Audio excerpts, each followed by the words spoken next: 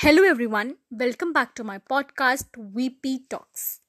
So today is again a very interesting session on my views on online teaching versus offline teaching. So you all must have missed those happy days when you were eating your lunch in between classes in school. You must be missing them, right? But because of the coronavirus and this ongoing pandemic, schools and colleges are closed and we all have to study from home. But thanks to the internet and the fast generation, we have been provided with online teaching methods.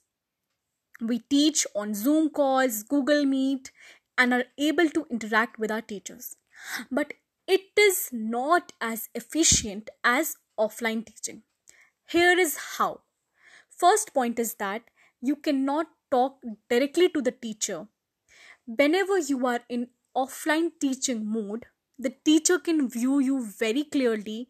They can see what you are doing, see your actions, see your behavior, rectify more mistakes, and pay more attention to you in general. But in online teaching methods, teacher is not able to view all the students at the same time, and many of them do not even attend the class. The studying method is also not as efficient because you are not able to ask questions to the teacher nor able to interact with the teacher.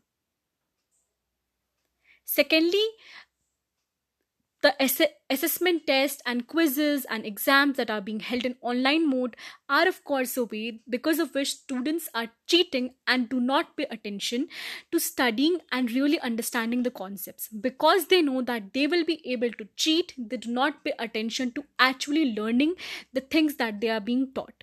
This is not right because it will prove to be very bad in their coming years where they would require that basic knowledge. Taking aside these things, there is a more interesting part to school life.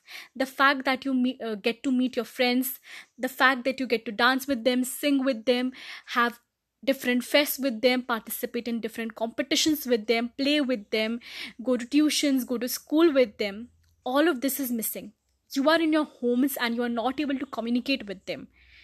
You're not getting your regular parties or regular fests that you have in school.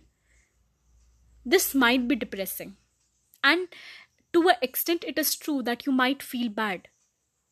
But we need to adapt to the new normal and just accept the way things are. In spite of all these situations, you can still try to be in contact with your friends through the amazing internet and be in as much contact with them as it is possible and try to have as much fun through online gaming or through video calls or any such things. You should not miss out on those amazing school days. This was my opinion. You can follow me on Instagram. My Instagram handle goes by VISHALIPANT25. Also VISHALI_PANT_. You can follow my podcast VP Talks for more such amazing podcasts.